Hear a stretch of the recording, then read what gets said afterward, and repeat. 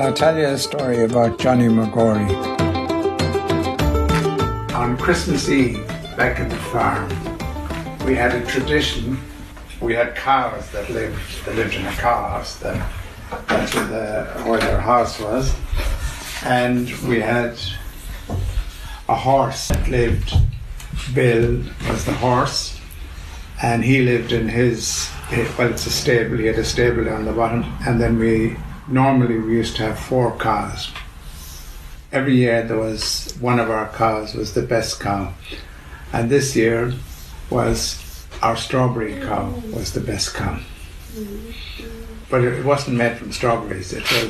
She had a pinkish colour skin on her, and we called her the strawberry cow because there was the black cow, there was the one-horn cow, and there was the cow with a bendy tail. We used to call her the cow with the bendy tail. So you had the strawberry cow, the cow with the bendy tail, the one-horn cow, and then you had this. And the tradition was that you cleaned out, because we had a belief that if the baby Jesus was travelling through Killala, we would have a clean stable for him to stay, because he was born in a stable, as you know, and all that kind of stuff went with it. And we used to light a candle in all our windows of our house, so that if they came by, they would know they were welcome to come and stay in our house. The stable was clean, the cows were there, everything was ready for them, and Bill the horse had been fed extra hay and extra everything. That was the preparation for the day. And then we in the farm used to have a special meal, and we used to have curd cake and cheese and stuff that we wouldn't have normally, nice food. So anyhow, this year there was a trouble down the road. There was a family called the Cochrans. They had decided that they're going to steal the hay and the bedding from the strawberry cow. So they were troublesome kind of people.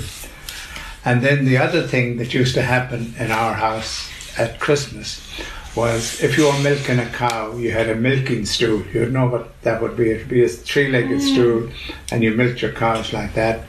So there was 2 3-legged stools in the cow house, and there was a place up the side where we kept the extra hay and feed for the cattle and because it was Christmas, they got extra, so we were giving them that. And then Johnny McGorry, what his story was, he used to like, at Christmas, he used to like to have a glass of sloe gin, and my mum used to give him a piece of Christmas cake, 2 slices of Christmas cake, that thing, and she'd always make sure that there was a cherry in the piece he got, because he liked a bit of Christmas cake with a cherry in it. And he used to sit on the milking stools when we went to bed, and he used to sit down there, have a sloe gin and his Christmas cake.